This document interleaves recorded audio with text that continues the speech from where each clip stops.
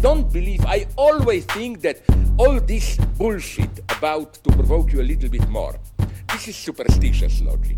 It's pure ideology. You know, this ecological bullshit, like...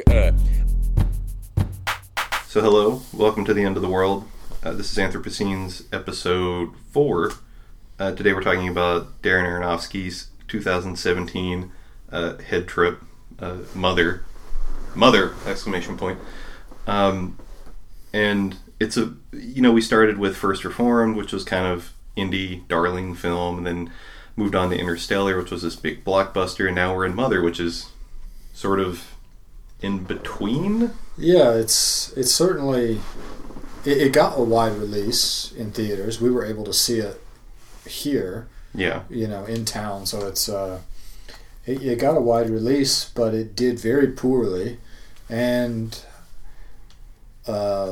I think was hated by just about everybody.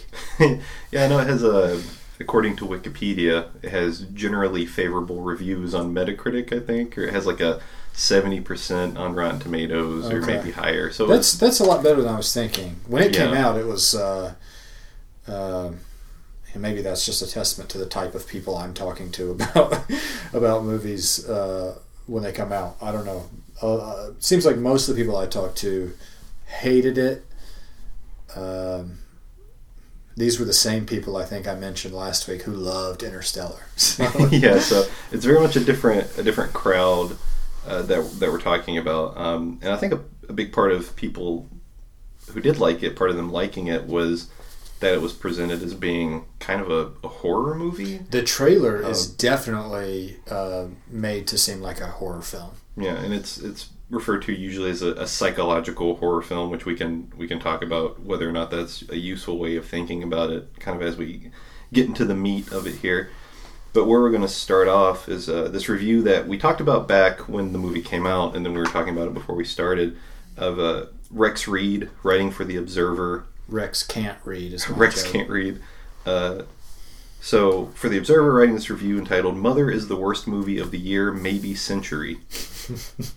So he didn't see You Don't Mess with the Zohan. He didn't see. Yeah. Sorry, plug my phone. So he hated the movie, and if you know anything about Rex Reed, which I didn't, and I had to look around a little bit, he's a very prolific movie reviewer. If you read his bio on the Observer website, it mentions things like he's one of the most recognizable film critics in America, which is not true because I'd never heard of him until this point. I don't read a whole lot of. It's like off the top of my head. I'm like Pauline Kael, David Denby, David Travers, right? Peter Travers, Rolling Stone, Leonard Maltin, Ebert and Roeper, going way back. Yeah, come on now. So, writing for The Observer, and just to trash read a little bit more, we did read an article from, was it the Mary Sue, I think? Yeah. Where and I can't remember the name of the author, but she's talking about how she's shocked that he still has a job. Because she calls him human disaster Rex Reed. Yeah, and his reviews, like, if you read them, they're just the most pretentious crap. Like, this is he likes his juicy, like, metaphors for how bad something is. Mm-hmm. But in this review for Mother, he starts it off by saying, "From the idiotic drug addict hokum Requiem for a Dream to the overrated, overwrought, and overhyped Black Swan, which I called a lavishly staged repulsion in toe shoes, the films of whack job Darren Aronofsky have shown a dark passion for exploring twisted souls in torment." This is stuff like in English 101, your professor would be like, this is a little bit too biased. Yeah. He says, stealing ideas from Polanski, Fellini, and Kubrick, he's jerry-built an absurd Freudian nightmare that is more wet dream than bad dream with the subtlety of a chainsaw. Right. Listen to his gloss of the substance of the film. You were saying there was something about where he like lists potential interpretations, like a very small mention for like environmental. So here's the paragraph. He says, "Although you will spend most of the painful, torturous, and stressful 2 hours it takes to survive Mother trying to figure out what it's all about, I advise you to ignore the reviews entirely and make up your own fantasy. One critic says the satire on the chaos the dysfunctional world has been turned into by Donald Trump. Another says the title refers to the role played by Jennifer Lawrence, the director's current personal squeeze and cinematic muse, whom he slobbers over in endlessly annoying close-ups that emphasize her flaws and rob the viewer of the power of self-discovery. One reviewer says she plays the quintessential Earth Mother, who works feverishly to restore balance to a planet Earth that is being constantly torn apart by wickedness and savagery. I love the review that compares the movie to the, quote, lancing of a boil. They all insist Mother is a metaphor for something, although they are not quite sure what it is. And then he goes on to say the one thing he agrees with is that it's original and that it's shot well, and he likes the camera work. It's kind of the one thing he grants the movie. But he gives this series of readings that are, they're all, I think, relevant readings. They can all be supported with things from the film and just kind of shoots them down one by one, like... Well, come on, guys. Even the one, and the one he said about Donald Trump, he's trying to make that sound ridiculous.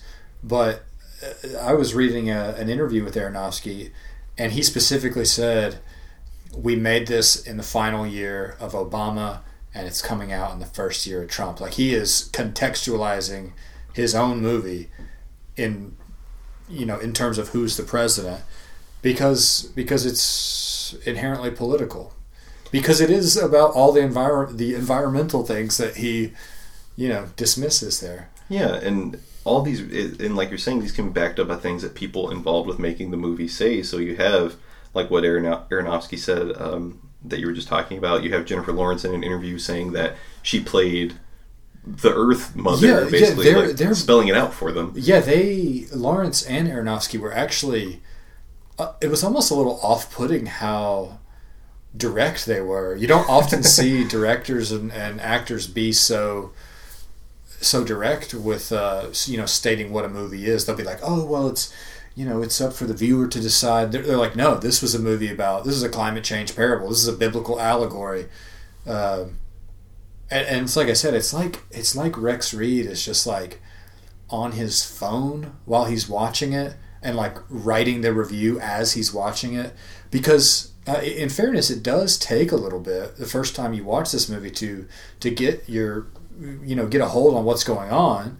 But then once you get it, it's right there. Yeah, and it's the whole movie. So I think, to me, his reviews, unless he's just not intelligent, it seems like his review probably suffers from just not enough time elapsing between viewing and writing. I don't know how you miss that so egregiously when it's your job to to understand a movie.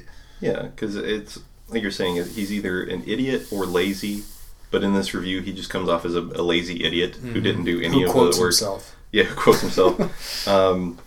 Because when we saw this film, like you're saying, once you get it, you start to see it kind of really clearly. And I don't know if you had this when you were rewatching it, but when I was rewatching it for this episode, I found that a lot of it seems kind of obvious, I guess, or like maybe ham-fisted is not the right word, but when you see it for a second time and you have it kind of in your head, you're like, oh yeah, obviously, like how did I ever think this was anything else? Exactly. And like maybe the first half of the movie the first time I saw it, I thought, or even the first 3/4, I was paying attention mostly to how the issue of like artist and celebrity were being portrayed. But then once a bunch of us talked about it, and we sort of saw the the religious allegory going on, you apply that perspective to the things you weren't thinking about for the first half of the movie, like, oh, clearly that's what this is. Obviously. And the second time you watch it, you're like you said, of course this is what it is. Yeah, and we watched it, we all went and saw it as a group, and then talked about it pretty much for the rest of the day. Or week. Just kept going back to it. And I remember we went to a party at a friend's house that night, and the first thing we did when we got there was kind of like stand around the fire they started, and we're like, so what the hell was that all about? Right. And that's when we had, when I first was told about all the biblical allegory stuff, which I just didn't for some reason just flew over my head the first time I saw it, because I'm an idiot, I guess. And I was like, oh my god, it all makes so much sense. Right. Right. So, you just wonder how someone who gets paid to have thoughts about movies in writing doesn't have a conversation. Yeah, doesn't have a conversation with people, before he writes it. I don't know. I don't mean to take a giant shit on Rex Reed. Oh, I do. I totally do. Okay, well then I do too. Yeah, we do not endorse. The official stance of Anthropocene's podcast is fuck Rex Reed. Yes. So, it makes sense given that Aronofsky's coming off of Noah when he's making this, which was another kind of big flop of his, I guess. Yeah, and people don't like when you treat religious source material as fictional source material that is open to reinterpretation and artistic license. Yeah. Because, he's got Noah. I actually liked Noah. It wasn't bad. It was maybe, I don't know, it wasn't weird enough, I guess. I guess Mother is just weird enough. Noah had to have the pretenses of blockbuster, just because it's such an epic story and so recognizable. And he's got Russell Crowe, and these big name stars. So it was like the movie couldn't decide if it wanted to be like daring or a blockbuster. Daring Aronofsky. You beat me to it. You have the scene of like the rock angels, I forget what they're called, just like beating the hordes of I don't remember that in the Bible, therefore this movie's terrible. Yeah.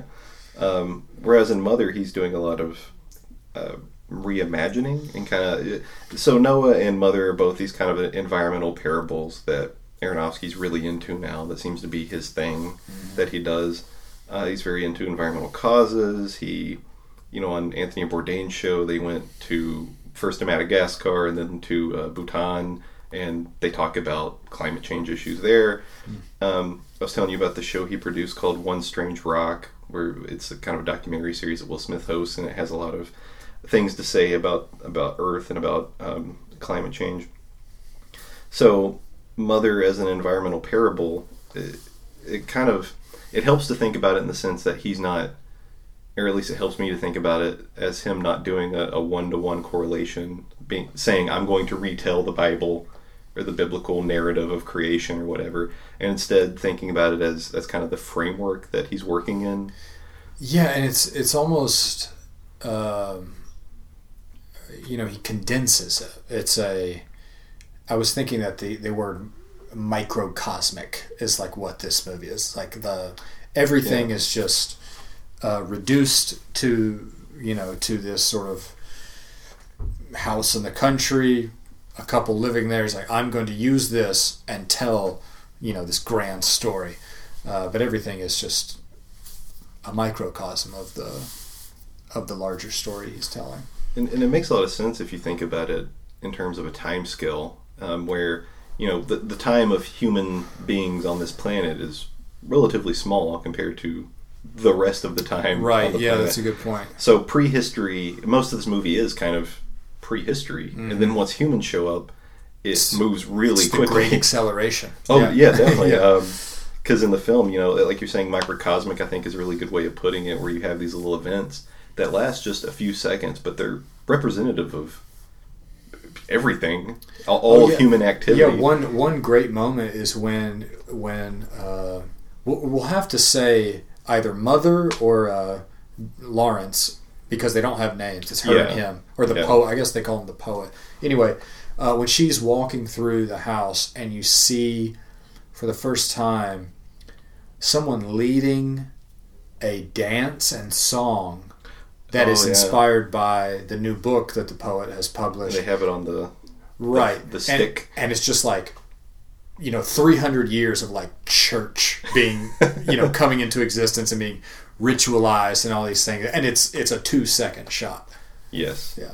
And that is, the way he does it, I think, is kind of brilliant in stretches like that. So like that, or like when, after the death of the baby, which we'll get to, when they're doing the sort of body of Christ sacrament thing, And you're like, oh, well, this is dawn of Christianity, going forward from there. But it can be really disorienting because it moves so fast, and because he's using, modern imagery, so it doesn't click with a lot of people. Right. There are cell phones in this movie, and there's SWAT teams, cameras, and SWAT teams. Yeah. But you're right. It does lend itself to a second and third viewing, because there's really no way, unless you know coming in what this movie is, there's really no way you're going to catch everything in the allegory the first time. So I guess we should at least give some sort of like cursory, review of the allegory, in case we're assuming anyone who's listening to this has seen the movie, obviously, or is familiar with the Bible in some capacity. Yes. Yes. So the film is basically, well, I don't even know how to describe the beginning, because that's more tied. It seems like there's kind of a narrative within the film, and then the narrative that the film is working as an allegory of, and then kind of extra stuff on top of it. Yeah, because at a certain point it seems to sort of break from the allegory, because it's like history. It's like he's speculating on the future at a certain point. It's like, this is where history leads. So I'll just read, a paragraph or two here that I've got written of like the main points of the allegory, if that's all right. The film starts with a badly burned house regenerating. The dark ashes on the walls and floors are seemingly magically restored to near perfect condition. Jennifer Lawrence's character and the house that she occupies represent Mother Nature. This is shown through her clear concern for the house's structural and aesthetic integrity, and the fact that she seems unable to leave the house. Her husband, Javier Bardem, who represents God, comes and goes as he pleases, and when he returns, always appears as if out of nowhere. Indeed, the space outside the house stands for nowhere, or the void outside of material reality. This is further confirmed when, only after Bardem's character, the divinely pretentious poet, puts pen to paper and Ed Harris's character arrives lighting his cigarette with Promethean fire, and is received with due skepticism by Lawrence, who has been working to restore the house that was previously burned down. We understand that Ed Harris represents Adam after we see Bardem inflicting a gaping wound in his side, after which his previously unmentioned mischievous wife, Michelle Pfeiffer, shows up, clearly representing Eve, who later breaks the poet's cherished crystal artifact, the fruit in the Garden of Eden. Their children, Cain and Abel, soon follow with the expected accompanying murder. Abel's death and subsequent funeral prompt uninvited guests who make themselves right at home as Mother Nature looks on, helpless and confused. The guests' behavior grows ruder, and they eventually break a sink in the kitchen despite several warnings, causing water to spray everywhere and all the guests to leave. The flood. Soon after, Lawrence becomes pregnant and Bardem gets inspired to write. As he begins to pen what we come to see as the New Testament, Lawrence says, referring to her pregnancy, "I'll start working on the apocalypse." The new poem earns the poet instant fame, and the fans start showing up in unprecedented numbers and with unprecedented devotion. Slowly at first, but surely they begin to tear the house apart. As the fans take over the house, we see the conversion of Bardem's poem into dogma and its ritualization through dance. We also see men explaining the poem to groups of interested fans in a way that suggests the poem as being somehow perverted. The chaos in the house leads to soldiers bursting into the house to try to restore order, but only adding to the mayhem indicative of the age of industrial war. The house does indeed become a full-blown war zone. When Lawrence and Bardem finally manage to seclude themselves and she gives birth, Bardem insists that the people deserve to see the baby. God gets his way, and the fans literally tear the baby apart and ritualistically eat the body. This seems to be roughly where the biblical allegory stops, and Aronofsky begins to suggest the ramifications of the orientation to nature we have seen so far. The chaos at this point in the film, and in the historical time the allegory points to, is greatly accelerated. Lawrence is beaten beyond recognition, and the house is falling apart. She finds Ed Harris's lighter, takes it to the basement, and blows the house up. Bardem alone is unaffected. From Lawrence's chest, he pulls her heart, which crystallizes, and we realize we are right back where we were when the film started. Woo! So, this comes from a conference paper, and just to drive home how people just didn't... Things in the movie didn't click with people, is after you delivered this paper, a lady who was attending the conference, that's all she talked about was this allegory. Right, and this is the first 2 pages of the paper, and the paper's about, and we'll get into this, the paper's about audience and how to make an effective argument about an issue like climate change. And yeah, I got several questions, and they were all about sort of as if you had invented this reading. A little bit challenging to, like, well, what about this? You know, like, but you're right. All the questions were centered on whether or not the biblical allegory was a correct reading. Or just people who had not seen that reading of it and were like, oh, wow, that changes the way I view the film. Right. And that's what there was one woman who asked most of the questions. She was like, oh, it makes a lot more sense now. Is that your question? Right. When the film breaks away from that allegory at the end and you have that kind of implementation of this cyclical, circular construction that we get at the very beginning, when that opens up with, we see Jennifer Lawrence on fire. It's not Jennifer Lawrence. Oh, is it not? No, okay. No. It's not her at the beginning. It's not her at the end. And it's not her at the end. I did notice that, but I didn't notice at the beginning. And you see the poet putting the heart, the apple, whatever it represents, the pedestal. In some ways, it's the apple or the fruit in the Garden of Eden. It's also kind of, it's Mother Nature's heart, and it's also her love and maybe the love of all the followers, kind of admiration of worshippers, I guess. It's like the essence. Yeah, and he literally puts it, to take it to like a feminist reading, he takes her kind of undying, unquestioning love of him and puts it on a pedestal. Literally, like, yeah, it's a trophy. Yeah, it looks like the thing that holds the baseball in the Sandlot, the Babe Ruth. Oh yeah. And the crystal thing is roughly the size of a baseball and puts it up there. Right. Why do you think he uses this crystal thing instead of like some sort of fruit, or I don't know. That was a big question I had watching it. I watched it again this morning, and I thought, why this crystal artifact?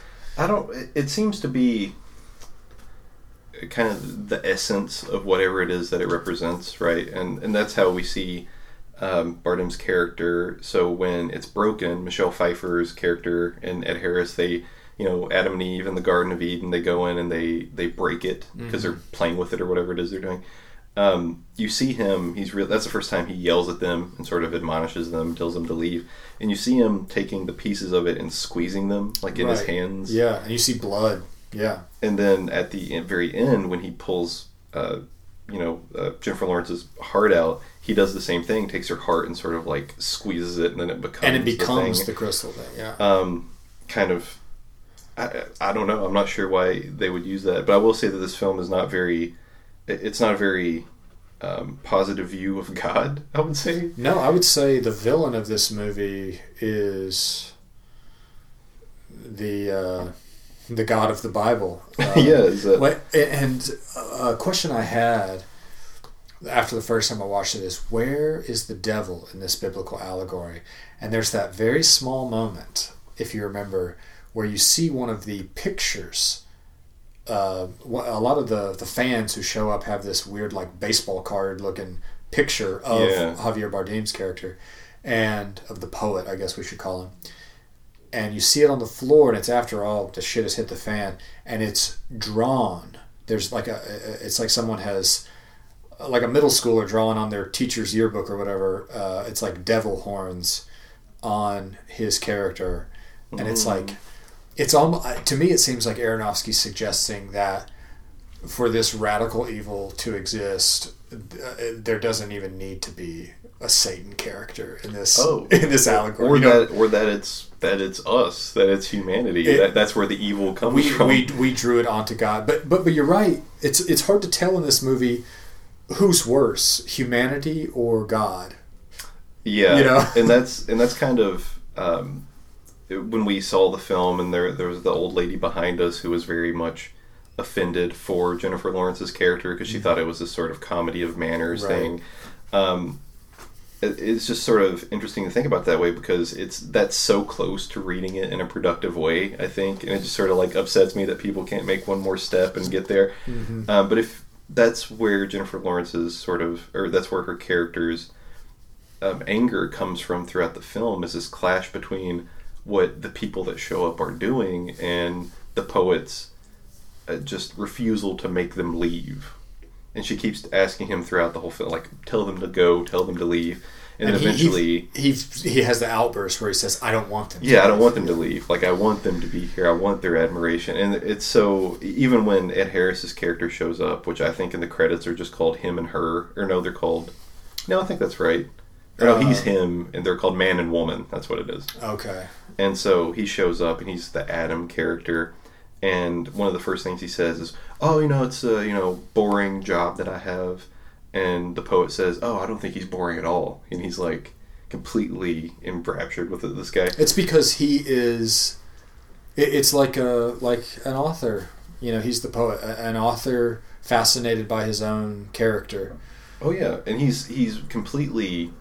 just fascinated with all that stuff while the house is falling down around him. Right, and Lawrence, Mother Earth it's not even indifferent. It's like she can't understand the concerns of the God character, or especially of the humans. I think you see this very clearly when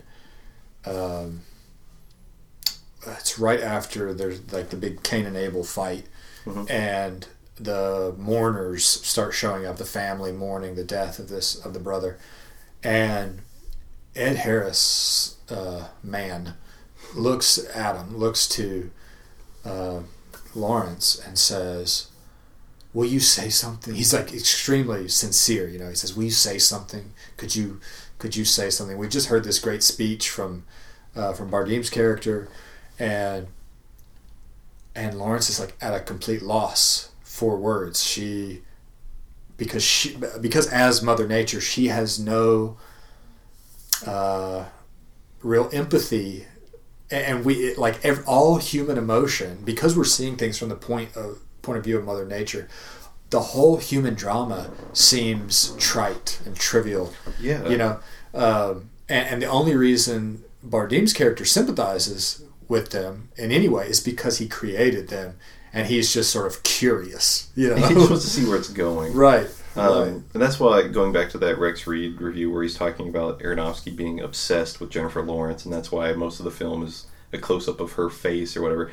I think it's more of what you're talking about, where she's our way into the story. She's our point of view. We are supposed to experience the just radical violence as first person as possible, the radical violence to Mother Nature. Yeah, because and like you said, that impropriety that the women in behind us, they were probably in their 60s or 70s, were experiencing. Like you said, it's like one step away from if you can make that sort of intellectual leap to the allegory. You see that he's using that impropriety to suggest humanity's impropriety on the planet, as opposed to impropriety in a domestic household situation. Yeah, and the way that Aronofsky connects domesticity to this bigger picture of environmental destruction, it comes out in the way that Lawrence's character talks about the house. When Eve, so Michelle Pfeiffer's character, is talking to her, and it's just the two of them, and Jennifer Lawrence's character says, well, I want to make a paradise about the house. Like, I love the work, I want to make a paradise. And Eve is there getting sloshed in the middle of the day for no reason, which is a theme among the humans in the movie. Smoking and drinking.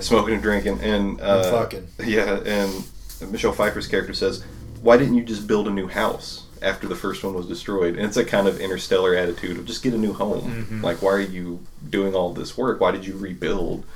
And she says about the house, she's telling Jennifer Lawrence's character, you should have a baby, you should start a family, reproduce, that's what keeps a marriage together.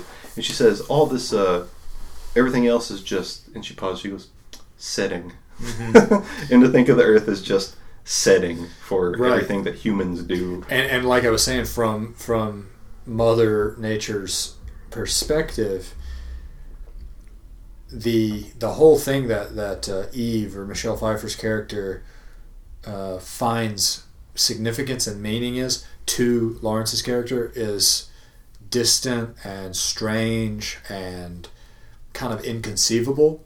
Yeah. And Aronofsky, to his credit, puts us in her shoes to experience that and sort of asks us to ask ourselves, what's more important here? You know, is this just setting, or is this a? I'm not sure. I'm not sure I completely agree with if Aronofsky is suggesting that there's like, you know, it's like there's this radical separateness between the human drama and the environment. And like I said, I think I said last week, that phrase, the environment, kind of gets what I'm talking about, that separateness of it. Because it's, you know, a stage on which and it's almost like happen. It's almost like he's saying this view, this perspective of this separateness is why this movie is such a fucking nightmare, because we cannot see that it is not separate. You know, that it is not just setting. And so the human drama that seems trite and everything is this is actually the thing causing the destruction. Yeah, and the poet Bardem's character the whole time is just, like you say, just watching it unfold, and he just wants to sort of see what the next step is, and he wants the adoration, and he wants the people worshipping his creation. It's as if the whole process of creation is to satiate his like spiritual boredom. Yeah. You know, it's like he glorify the creator of it, right? Which is an interesting thing to think about in terms of Aronofsky as a filmmaker. Yeah, saying like the creation is to glorify the person who created it, that sort of thing. But there's a great line that kind of sums up the triteness, I guess, of or how trite we find all of the sort of household drama that's going on, and it's when Abel shows up. It's the Gleason brothers. The one Gleason brother who's playing the Abel character shows up, and Lawrence's character says, "What are you doing here?" And he says, "What are any of us doing here?" It's like, why are any of us here? And it kind of sums up that they're kind of playing this role within the poet's, you know, creation, or I guess this creation that he's let loose, and now he's watching it unfold. And the fact that when they start fighting and they're going after each other, and Jennifer Lawrence goes to the poet and is like, "They're fighting," and he says, "I know." This kind of interesting thing of like, yeah, I'm aware, like I know everything that's going on. But you're right, he's just sort of waiting around to see what happens, sort of amorally. Yeah. You know? Just out and of even curiosity. when he gets angry and involved, it's sort of perfunctory, you know? Yeah. Which only happens a couple of times. When they break the crystal heart thing, that's when he gets angry, right? And, you know, representative of the fall of man and the eating from the tree of knowledge and all that. And then when Cain kills Abel, that's when he sort of steps in. He's like, "What did you do to your brother?" Mm-hmm. But even then, it's sort of, he lets him go. It's kind of showy. Right. After he gives him the mark. The mark, forehead, the mark of Cain. But then towards the end, he's like trying to rescue Lawrence from the crowd, and they seclude themselves before she gives birth, and it's like he cares. Yeah. But then all he really wants is for her to have the baby so he can give the baby to the people. It's like they start to own him. You know, the created kind of control the creator after a while. Yeah, so like I was saying, this is not the most positive view of religion in a lot of ways. If you're looking at it, humanity has taken this thing and it's spiraled out of control, and the creator is cool with that in some ways, as long as they keep worshiping. Yeah. And the fact that Cain and Abel, this is something I just wanted to point out, is the reason they're fighting in the narrative of the film is because their father has left a will that sets up a trust. And so however much money he has, I guess, in the narrative of the film, so none of them can make a decision of what to do with the money without approval of the other. And that's what they're fighting about, which is kind of, I think, ironic with the content of the film, is you have these two brothers, Cain and Abel figures, fighting over not wanting to be entered into a trust with one another so they can work together in a sort of communal way. I see. So it's sort of human selfishness driving the whole thing. Several times you hear the people destroying the house justify their stealing of household objects with prove we were here, bastardizing what the poet says. He says, the poet says to share. Yeah. You know, and they, I think it happens where someone grabs the phone from Jennifer Lawrence and she's like, I was using that. And they say, the poet says to share. And then someone comes and grabs the phone from her. And so you see how it's like humanity, even if the poet says something good, humanity just destroys it. We've been talking a lot about dominion. Mm-hmm. And so the idea that you should take, that you have control over something in humanity registers as you have the right to destroy something. Yeah. The same way, you should share means you can take anything you want whenever you want it.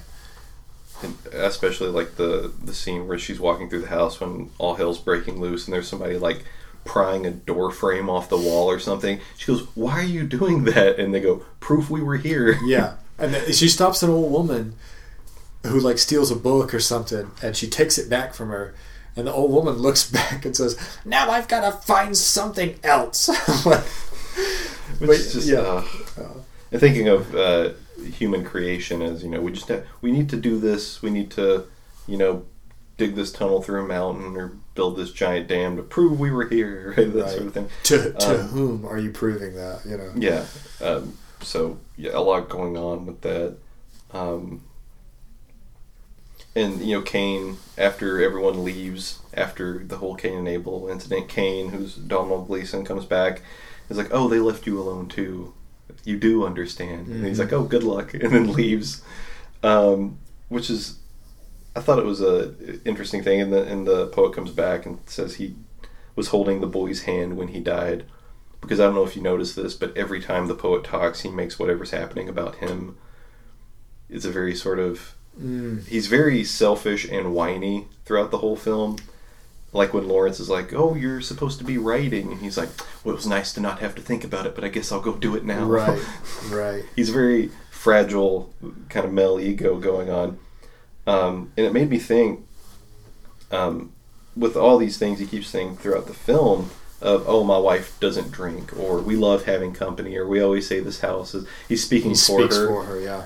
It's this kind of interesting thing where you have... God as mansplainer, but also God kind of gaslighting Earth in a lot of ways of just telling her, like, oh, well, they lost their child. Of course we have to invite them in. We have to be hospitable, and we have to do all this. And she just keeps sort of going along with it and playing host and being... domestic until they kill her child, and that's kind of when everything goes off the rails. Yeah, that's when she starts to assert herself. And again, this is a recurring theme, I think, in all the movies that we have talked about, and maybe we'll talk about, is this idea of Earth asserting agency, and sometimes in more effective ways than others. Because what's humanity's response when she does that? They beat the shit out of her. Right. They knock her to the ground and stomp on her and rip at her clothes and everything. And like we said with like The Day After Tomorrow, it's kind of a little bit silly. Earth is like this monster, or The Happening, I think we mentioned. The Earth is like against you. And I think on the part of filmmakers, this is very well meaning, but it's almost like they do that to sort of speed up that slow violence, the idea of slow violence we've been talking about. And I think in the end it sort of just reinforces this idea that there's a separation between the environment and humanity. Because if there weren't that separateness, how could the environment attack humanity? When in reality, our behavior is causing this, and we are attacking ourselves. And so to have this distinct agent retaliating maybe just reinforces that distinction, which is the problem. That we think of these things in distinct terms. But I don't have a solution to that either. You know, like how do you show that? How do you show the interconnectedness of all things in film? You know, I don't know. Yeah, well, with Aronofsky, it's you make it all happen in one circular house. So you can have these sort of a central hub, and you have all these disorienting shots happening. Mm-hmm. And I think that's one part of what makes the movie so jarring, is that he is trying to do everything at once in a lot of ways. He's trying to tell like the story of Western civilization in 2 hours. Yeah, so like the environment is the house, but it's also kind of Jennifer Lawrence, and Jennifer Lawrence has that weird connection to the house. She's like the embodiment of the house, the essence of the house, and she like can feel the heartbeat of the house. And there's that great scene happens a couple times. First, when she kind of gets the color just right on the wall when she's mixing the pigments, right, and she sees the heart. You see the heart of the house start beating, and then the second time, which was I thought a really good sort of symbolic. It's all symbolic in this film, but there's a bee that's trying to get out of the kitchen, and it dies on the windowsill. You know, she hears it like buzzing, and then it sort of falls and dies. Yeah. And then she does the thing again where she sort of looks into the heart of the house, and it starts to blacken and die. And it's just all that stuff, I think, is really well done and really effective if you really think about it. And I think that's one thing about when the movie is referred to as a psychological horror film. I think people are thinking about it in the wrong. They're thinking of it as the wrong kind of psychological, I think. So you think of a psychological thriller as being like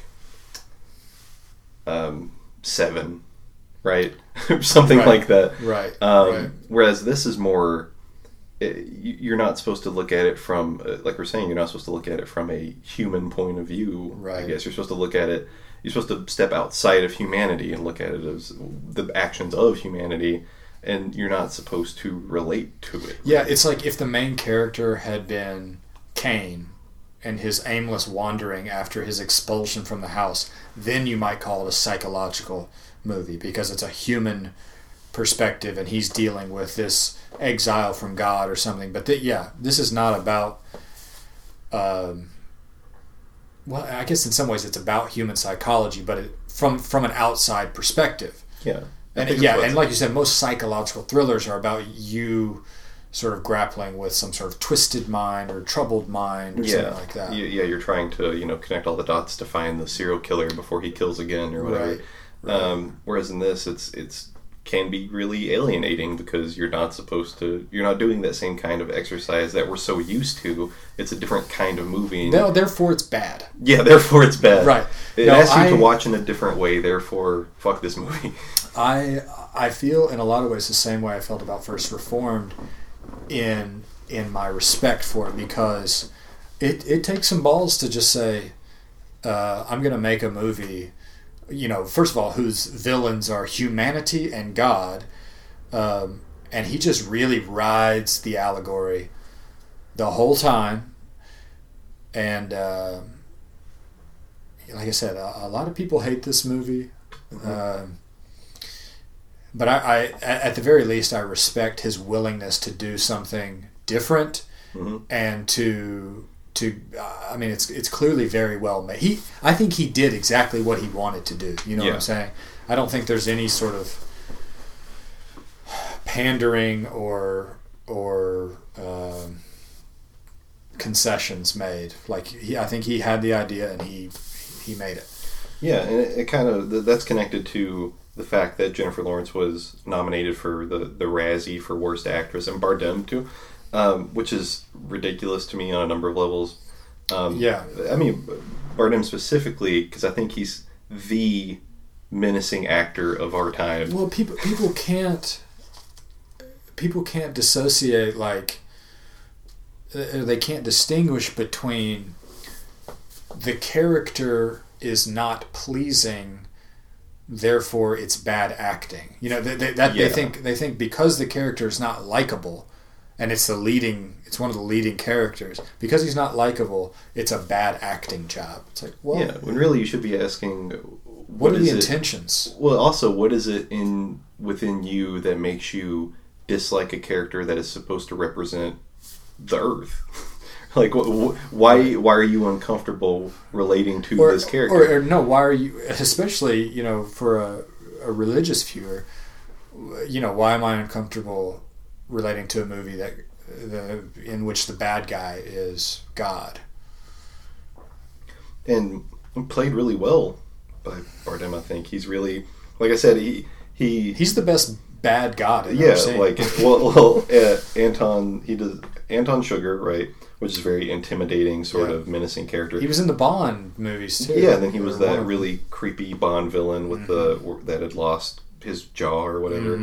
And then he's this really kind of weird, jealous, kind of nefarious, plotting God in Mother. I mean, just that scene alone where she's had the baby and he's just sitting in the chair staring at her, waiting for her to fall asleep so he can take it. Yeah. That's probably the scariest part of the whole film, just because of that look on his face, and it doesn't change, and it's just so relentless. Intent,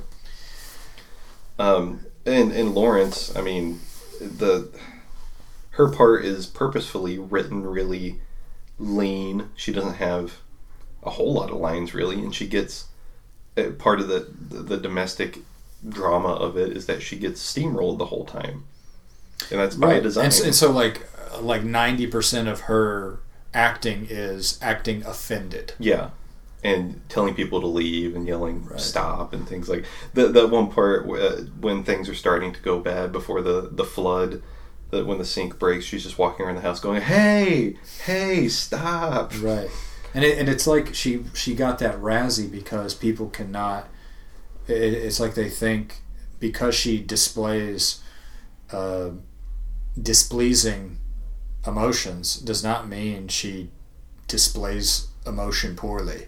Yeah, it doesn't mean she's a bad actor. Because she's, I mean, in the scope of the narrative, she's the only one that's not acting, because you have all the people coming in that are sort of the creations of the poet, and she's the one that's not in on the joke.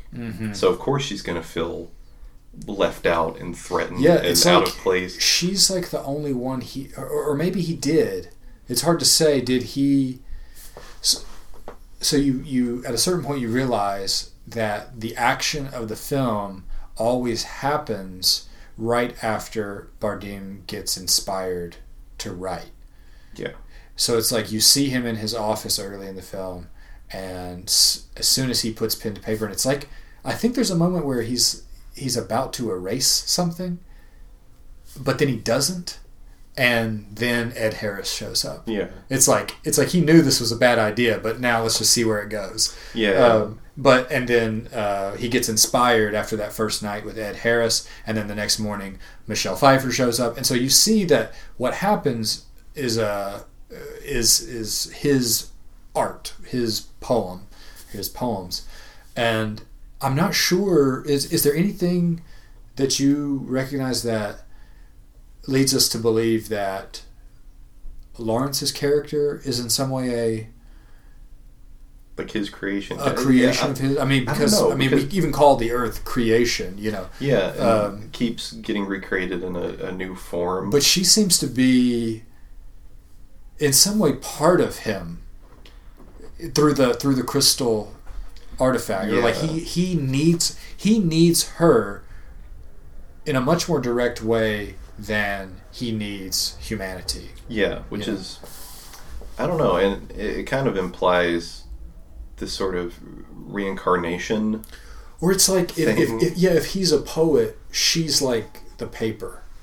She's the inspiration, right? That's what they call her in the Kristen Wiig's character when she shows up. Yeah, she's like the canvas. So it's like, what good is an artist without the canvas? So that's why I say he needs her, because he can't really put his poems into being without her.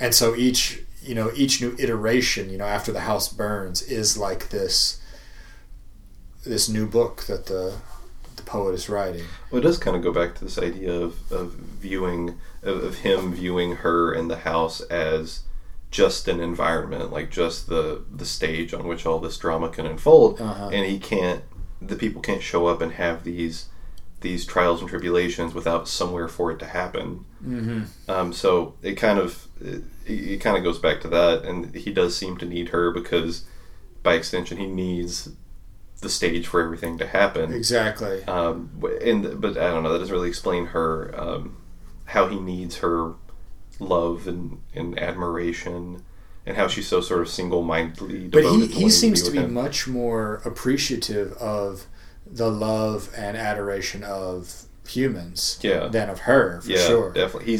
He's very short with her and ignores her for literally anyone else who comes in. Yeah. And that when things start going to hell, he tells her, this is not about us, it's about them, right? It's not about just me and you anymore. We have to worry about all of these other people.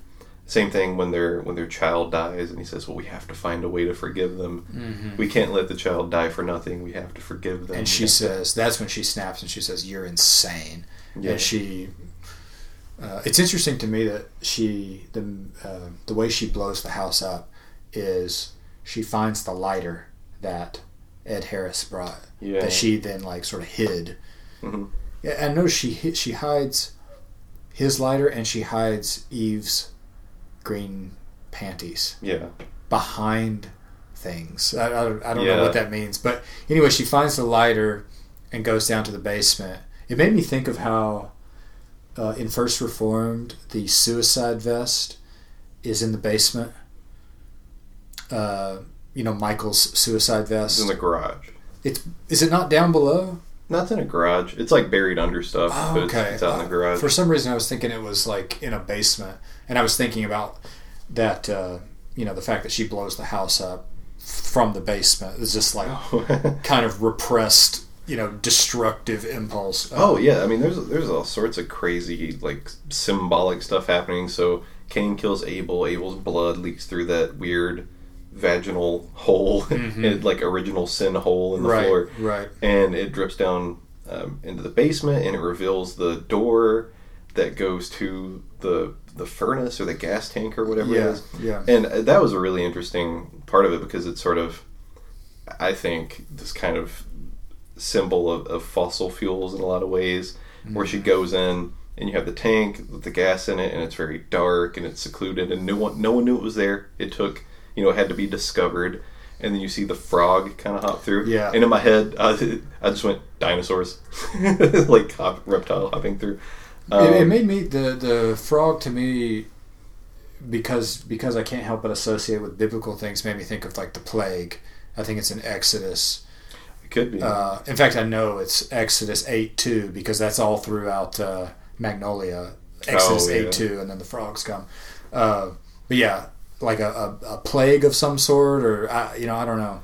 Maybe, but it took, finding that reservoir of gas or whatever at the center of it, subterranean down below, and that's what's going to ignite the final end, right? And I think Ed Harris's lighter, like I said when I was reading, is sort of this Promethean fire, which is associated with technology, right? Yeah. Man's dominion, his harnessing the elements of the world to control his environment, and so it's interesting that the house blows up with, like you said, penetrating down into the core of the earth, plus man's technology, basically. Human innovation, exactly. It's Timothy Morton and Andreas Malm talking about the patenting of the steam engine as when the world ended, that kind of thing. And after she finally snaps at the end and everyone is beating her while she's on the ground, to me that kind of was symbolic of industrialization happening so quickly and just being like, we will have dominion over you. And soon after that is when you get the explosion, right? When she finally is like, this has gone too far. And the scene where they're beating her and like tearing her apart, I want to go back to Rex Reed's shithole review. He sort of implies, he says something about a wet dream, or it's like it's not even a wet dream, or it's more wet dream than bad dream. And I think he's referring to how Lawrence is sort of sexualized, like in the opening shot. Yeah, against her will, we might add. Like, it's never like she's just putting it out there, right? Right, but the review implies that Aronofsky's just sort of ogling his girlfriend. Yeah. But it's, to me, it's very clear that her physical presence and her beauty are used to be synonymous with the beauty of the natural world, and then we see it utterly torn apart. Her face is destroyed. They're like tearing her clothes off. So I don't think it's this crass ogling. I think it's the shots of her. I think it's within the first minute or two when she's walking around the house, and you can like see through her dress, and I don't think that's just some like, let's show some show some skin. It's not Red Sparrow, right? It's something else. And when people comment on it, it only ever happens in kind of negative connotation. So when the Abel character comes up and he's ogling her, and he's like, nice view, which is if you're thinking about her as being representative of the natural world, that makes sense. And then Michelle Pfeiffer's character at the funeral, when all these people showing up in the middle of the night, she's like, can't you put on something decent? Can't you cover yourself?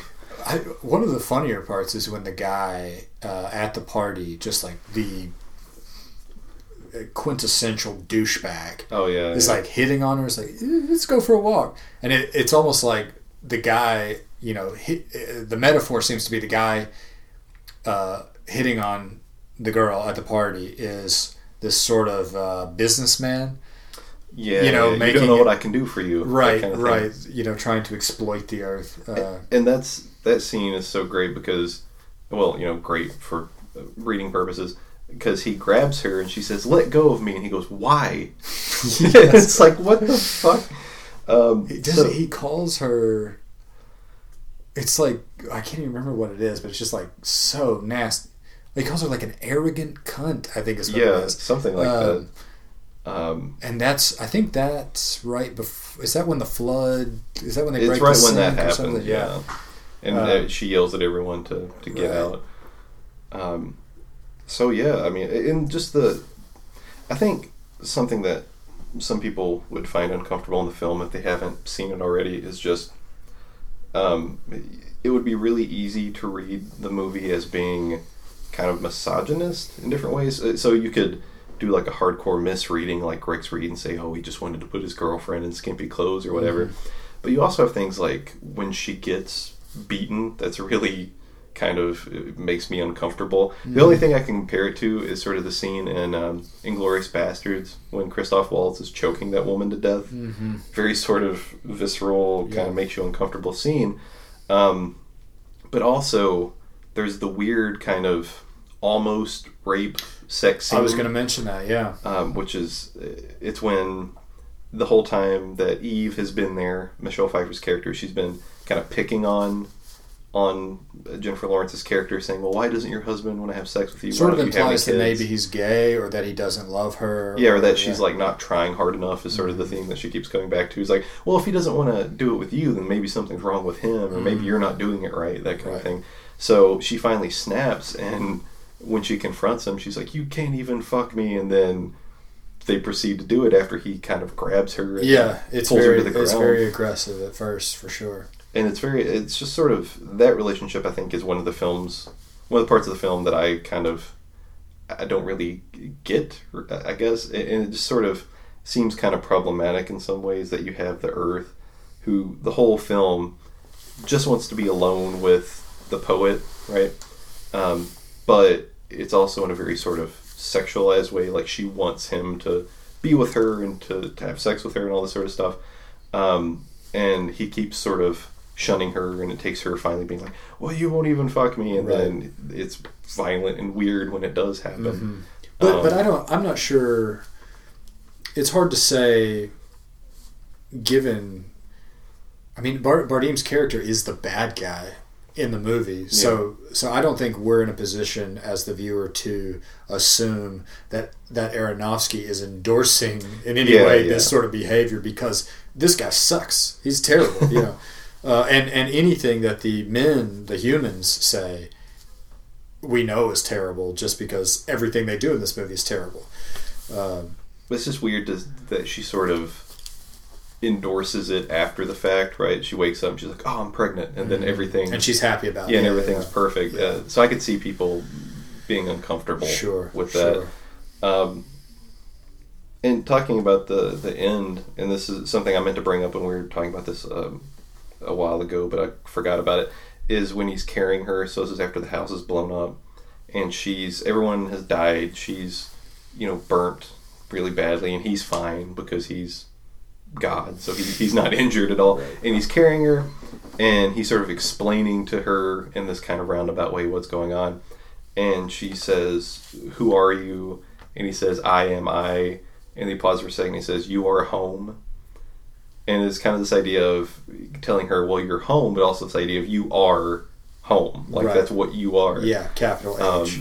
And that just kind of, I don't know if I caught that the first time I saw it. I didn't. But this is that idea of, I need you, right? You are home, right? And the capital H thing is interesting, because have you seen Aronofsky talk about the way he did the title card? Or the exclamation point. But everything's lowercase except for the H in him, right? Javier Bardem. Yeah, I do remember that. And I like the exclamation point too, because for a few reasons. First of all, the movie is just sort of a rant. Yeah. It is exclamatory. It's but also, I noticed the first and the last line of the movie are baby.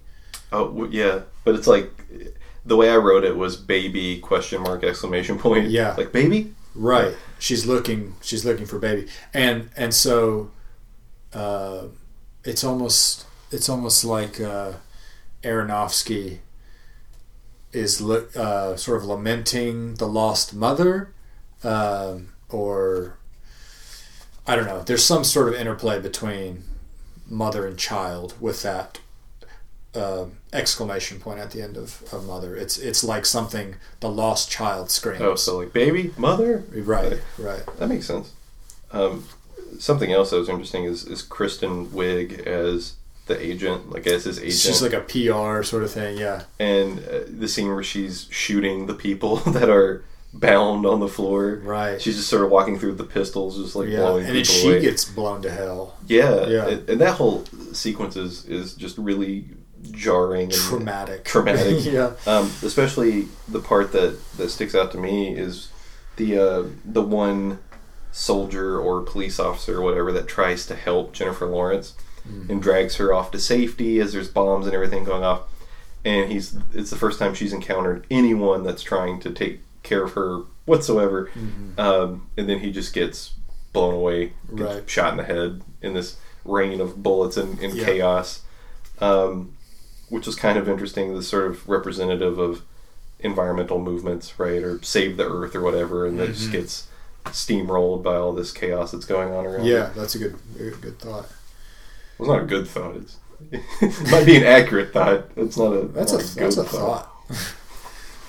Of all the thoughts you've had, that's one of them. So it's just a depressing. That little, 2-minute section is just very depressing. Oh yeah. Let's talk about audience. Let's do it. Let me read this quote from Judith Butler, and I think that'll get us started. This is from her book, Frames of War, When is Life Grievable? She's talking about the idea of nonviolence. She says, the claim of nonviolence not only requires that the conditions are in place for the claim to be heard and registered, there can be no claim without its mode of presentation, but that anger and rage also find a way of articulating that claim in a way that might be registered by others. In this sense, nonviolence is not a peaceful state, but a social and political struggle to make rage articulate and effective, the carefully crafted fuck you. So I definitely think Mother is a carefully crafted fuck you to humanity. Mostly sort of kind of conservative, the conservative Christian view of the world. Again, the whole dominion thing, this idea of dominion as right to destroy. So if we, I'll read just a second here again. If we apply the essence of Butler's thought to discourse on climate change, we can see that Aronofsky's film will only be minimally effective. It is certainly a fuck you, and in a limited way, a well-crafted one. But it fails egregiously in terms of audience. That is, the rage and anger of Mother do not find a way of articulating its claim in a way that might be registered by others. This is true in a couple different ways. First, the worldview Aronofsky critiques through his film is likely not the worldview of his audience. That the mass of conservative Christian American churchgoers are, after their sermon and Sunday lunch, loading the kids up in the minivan and heading to the local art film venue to critically scrutinize the latest offer from Darren Aronofsky is highly doubtful. Aronofsky's commentary then merely preaches to the choir. I like the mixing of religious metaphors.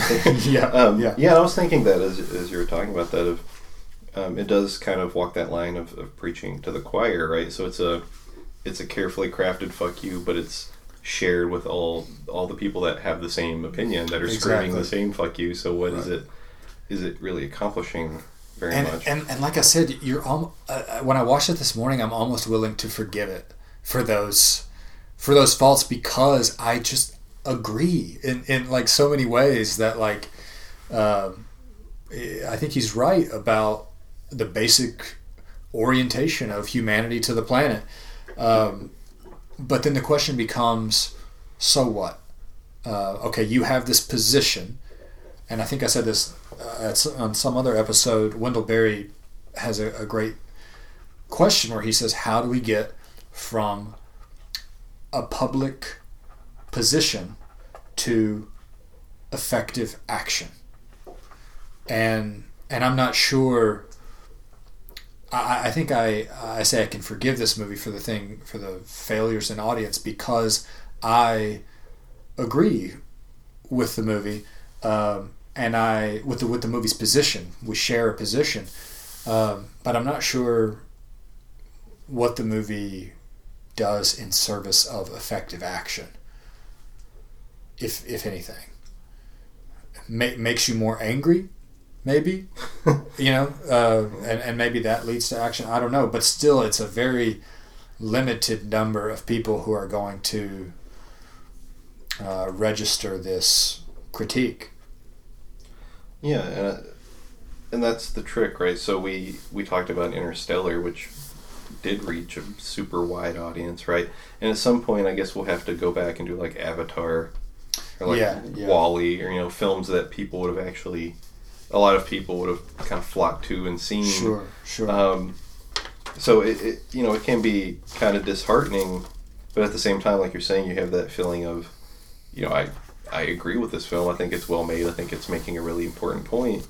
But there is the fact that, Aronofsky's not really making films for the post-church Sunday crowd, right? Yeah. And also the fact that his film is so dense and difficult to get at, because, we have First Reformed, which is, by comparison, really on the nose with what it's talking about. Mm-hmm. Interstellar, even more so, just with a bullshit message. But we have Mother, which is very, you have to think about it, right? Like we were saying, we talked about it for the whole day after we saw it. Mm-hmm. So not only are you telling people things they don't want to hear, but you're doing it in a way that's hard for them to understand, right? Yeah. It's kind of double trouble. Yeah. So yeah, just kind of. But it's also possible that we talked about First Reformed being kind of aware of its limitations. The idea that Toller is sort of a stand-in for Schrader, and his sort of indie film audience is reflected by Toller's 6-person congregation. So he understands he's preaching to a limited number of people, and that's sort of the point, is that he needs to be preaching to more people. And so First Reformed is very aware of it. It doesn't seem like Mother is, but it also it doesn't even really seem like it doesn't address it. It's like it doesn't care. So that's sort of what I think I'm trying to get at when I say, what's it going to do for effective action? If it's talking to the people who already believe what it believes, so what? And I was just coincidentally this week I was listening to John Prine's first album, and I thought this album sort of does what Mother does not do, because John Prine, if you don't know, is a sort of country folk singer, has been for 40 or 50 years, and his first album, though, self-titled, is he just sounds like his songs are just like cowboy campfire songs. He sounds like your grandpa, singing. But then he has a song like Sam Stone, which is it's exactly that first album. It's like anti-Vietnam War. It's anti-coal in Muhlenberg County. Yeah. It's the one song is Your Flag Decal Won't Get You Into Heaven Anymore. It's I'd call that anti-patriotic religiosity. And all this while he sounds like, the typical country singer who with all the, rural conservative connotations that might have. And so he's speaking in the language of his audience. And there's a fine line, I think, between speaking in the language of your audience and pandering to your audience, But I think pandering would imply omitting, not saying the fullness of your message, omitting things to make it more palatable for your audience. Whereas, speaking the language of your audience, just like Butler says, is showing commitment to your message, but doing it in a way to where your message can be registered by people who need to hear it, as opposed to people who are in on the joke already. Yeah, and just think of a comparison between any of those John Prine songs and a song like Chicken Fried by Zac Brown Band, which if you go down on Broadway in Nashville on any weekend, you'll hear Wagon Wheel and Chicken Fried about 1 million times each. And have you ever listened, paid attention to what he's talking about in Chicken Fried? I don't even know if I've ever heard that song. Oh my God! How have you not? It's I've one heard of the Body worst Like songs. a Back Road, though. Oh my God! It's one of the worst songs ever made. And it's funny because you always hear the qualification of but Zac Brown's a really talented guitar player. It's like, yeah, fine, but he wrote a shitty song. It's like, so was John Mayer. Yeah, so John Mayer, but he writes songs that maybe aren't the greatest. But so Chicken Fried is basically pandering, all of country music pandering in one song. So the chorus is, I've got chicken fried, cold beer on a Friday night, a pair of jeans that fit just right, like all the greatest hits. There's that great song by Bo Burnham, Pandering. It's his literally, country song. If you listen to Chicken Fried, you'll be like, this is what he's referencing. Exactly. Yeah. And what always stuck out to me is the last verse is just like, oh, and also we love the troops, and we support the troops, and we love the military. I had to get that in there somewhere. And it's like really dramatic, and the whole song slows down, and it's very like emotional. It's like, and also the troops. And to take that and compare it to John Prine and Sam Stone talking about how America kind of failed its veterans, and just the chorus of that of Jesus Christ died for nothing, I suppose. Yeah. It's just like it blows the whole world open. Yeah. But he does it in this sort of pleasing melody and three chords. Yeah. Like every other country song you've ever heard. Yeah. So it just sort of shows you that I would say both men, talented songwriters, one of them using their power for good and the other for evil. Yeah. And sort of somewhere in between this, and I talked about this, if you remember, at the conference we went to, when we went to the conference, this was much more recent, the Eminem's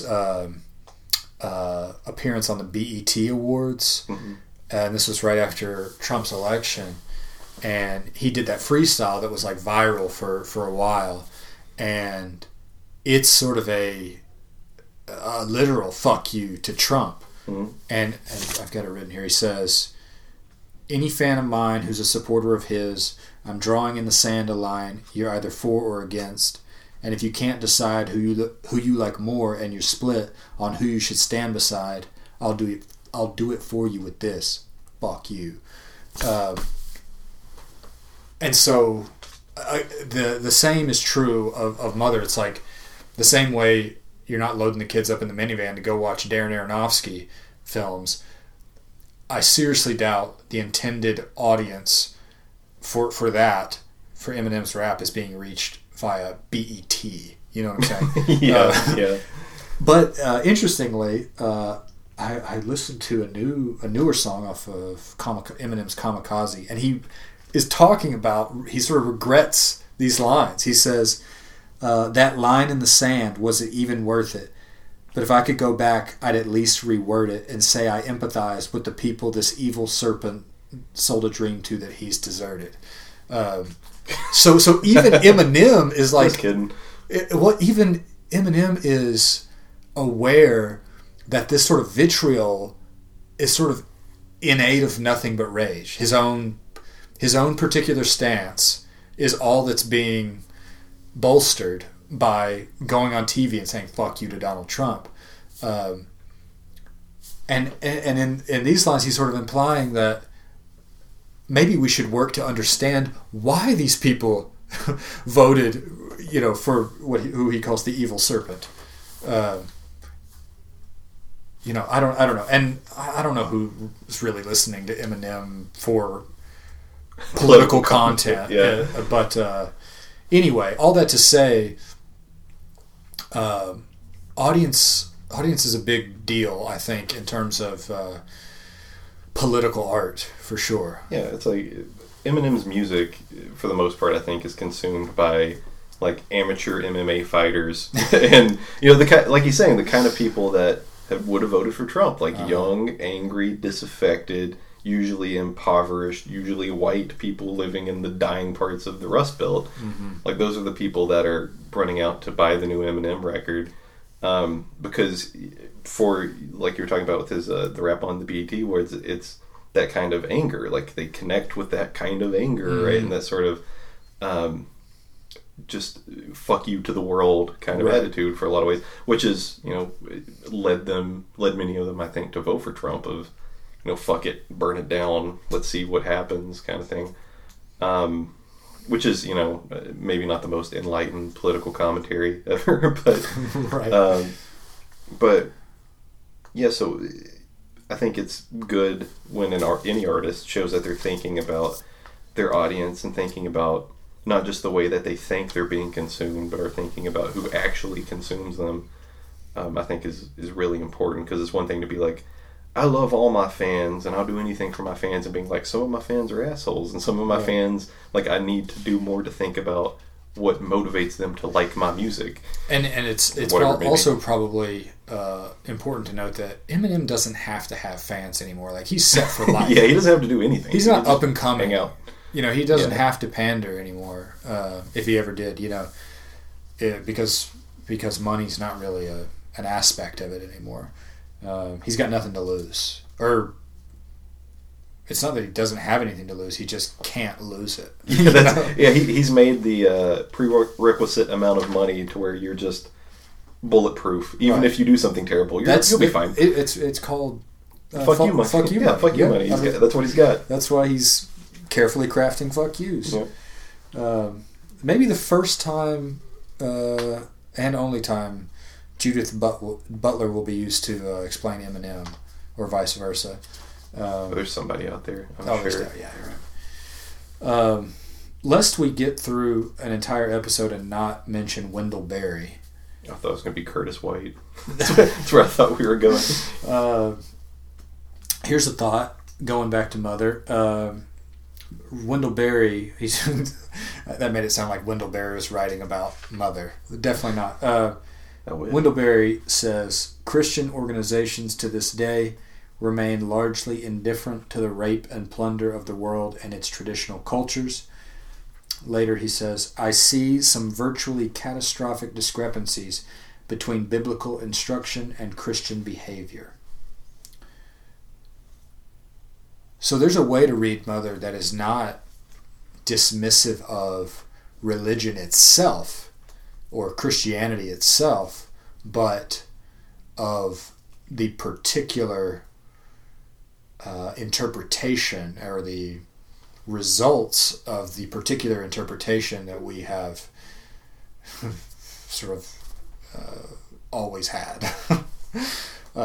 It might be naive to assume that there is still some sort of hope within that pretty locked in ideology. But I think that discrepancy between biblical instruction and Christian behavior is like the only place of hope.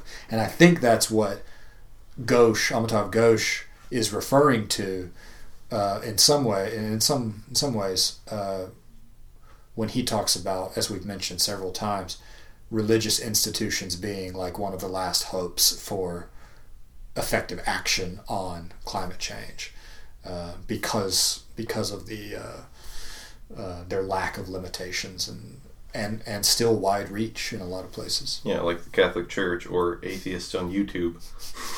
Religious institutions. Right. Yeah. There's a wide range of religious institutions. Scientology. Yeah.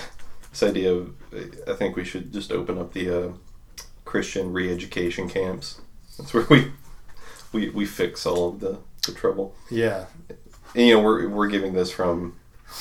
We'll be like the Pray the Gay Away camps, except it'll be like Pray the Dominion Away.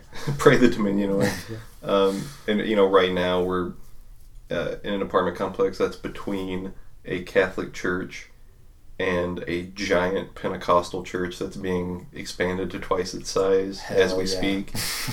So pretty cool stuff. Yeah. So that's all Wendell's opinion on it. Anything else that we haven't touched on? I don't know if there's anything in the movie that is of importance that we missed. The weird sparkly yellow powder that she drinks like her medicine. Yeah. That's kind of unexplained. I saw something that tried to explain it as Charlotte Perkins Gilman's Yellow Wallpaper. It's sort of like a shot of domestic delusion or something. Whatever it may be. I don't know why. I do know Aronofsky is super fond of that weird sparkly twinkly effect that he uses, because it comes up in Noah when they're doing the what's it called, the tefillin or whatever, the snake skin around the arm thing. And also, if you ever watch One Strange Rock, that documentary series I was talking about, uses it a lot in that, and he just produced it, so it's not like he's making the creative decisions. Right. But I did notice that kind of sparkly, weird special effect that he uses. But yeah, she keeps drinking it whenever she has these attacks, and it just kind of goes away after that. She pours it out when she finds out she's pregnant, and that's kind of the last we see of it. So I don't really know. There's also that reminded me of the use of alcohol. That reminded me of First Reformed in both these movies. Alcohol is sort of used as a metaphor for like poison. We poison the body with alcohol the way humans poison the. Yeah, because every time the humans are together in Mother, they're drinking. Right. Like as soon as Adam gets there, he busts out, or Ed Harris's character busts out his whiskey or whatever it is from his bag, and they just keep drinking the whole time. Mm-hmm. So yeah, I mean, a big part of human culture, right? Yeah, I think have we knocked it out? Yeah, I believe so. That seems to be everything. So yeah, we'll go ahead and announce that for next time we're going to be talking about the 2016 film Captain Fantastic, directed by Matt Ross. Mm-hmm. First-time director, I believe. Or Gavin Belson from Silicon Valley.